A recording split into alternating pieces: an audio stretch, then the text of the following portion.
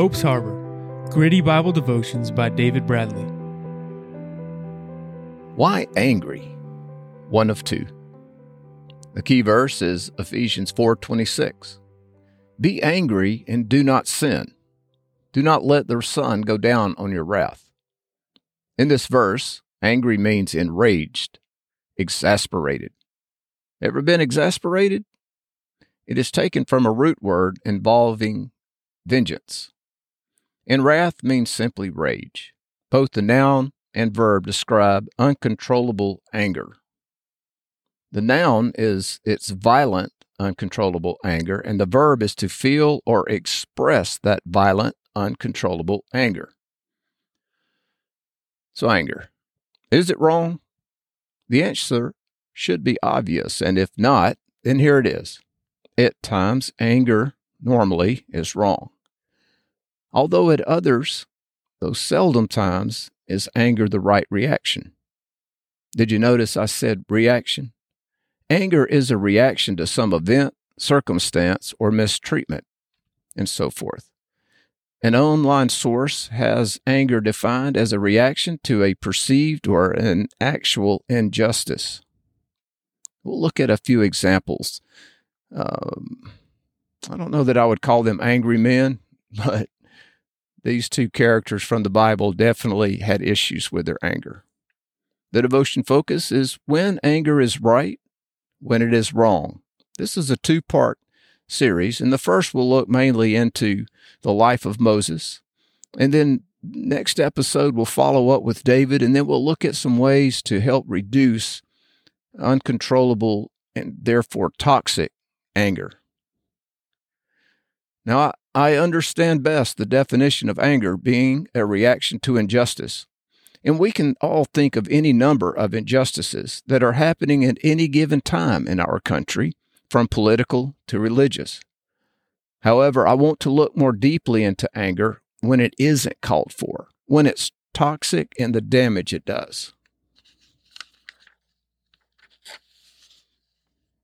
Now, most of us may be familiar with the event, the first murder, recorded in Genesis when Cain killed his brother Abel.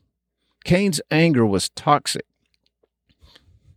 all because he believed God committed an injustice against him by accepting his brother Abel's sacrifice and not his. And God at one point even asked Cain about his anger in Genesis 4, verse 6. So the Lord said to Cain, "Why are you angry? Why has your countenance fallen?" And the word for anger in that verse, in the King James Version, is wrath, and it means to blaze up. And anger grows if we feed it. I think of a small fire. If you've ever poured fuel on it, and you shouldn't do that, it will blow back on you. But there's that idea of anger blazing up when fuel's poured on it. And so the Bible says, one day it came to pass, as Cain and Abel talked, Cain killed his innocent brother, and it was surely in rage. And then the other Bible character I want to look more closely at, one with a temper, is Moses. Did you know that? As a prince of Egypt, one day Moses saw an injustice recorded in Exodus 2, verses 11 and 12. Verse 11.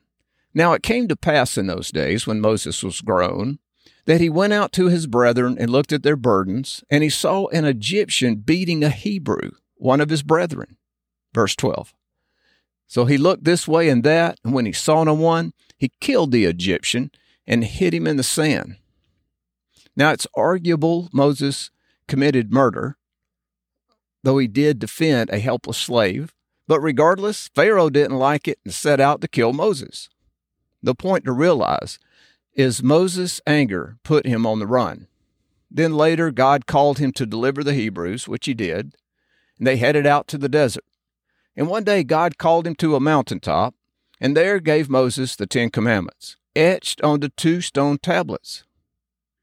But because of Moses' anger, those 2 tablets didn't remain intact for long. Exodus chapter 32, verse 15. And Moses turned and went down from the mountain, and the 2 tablets of the testimony were in his hands.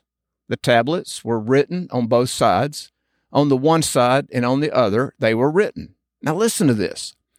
Exodus 32:16. Now the tablets were the work of God, and the writing was the writing of God, engraved on those tablets. Verse 17. And when Joshua heard the noise of the people as they shouted, he said to Moses, there's the noise of war in the camp. But Moses said, it is not the noise of the shout of victory, nor the cry of defeat, but the sound of singing I hear.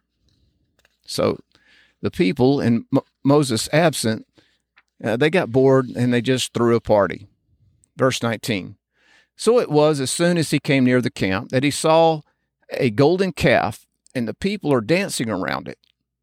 So Moses' anger became hot, and he cast the tablets out of his hands and broke them at the foot of the mountain. Now God was patient with Moses and his temper for many years, but then an outburst of Moses' anger cost him dearly. Numbers chapter 20, verse 8. This is God instructing Moses. Now take the rod, you and your brother Aaron, gather the congregation together, speak to the rock before their eyes, and it will yield its water. You see, the people had been complaining for a lack of water.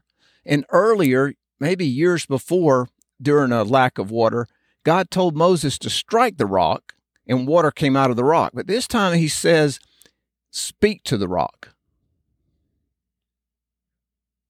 Verse 11. Then Moses lifted his hand and struck the rock twice with his rod, and water came out abundantly, and the congregation and their animals drank. Verse 12. But then the Lord spoke to Moses and Aaron. Because you did not believe me to hallow me in the eyes of the children of Israel, therefore you shall not bring this assembly into the land which I gave them.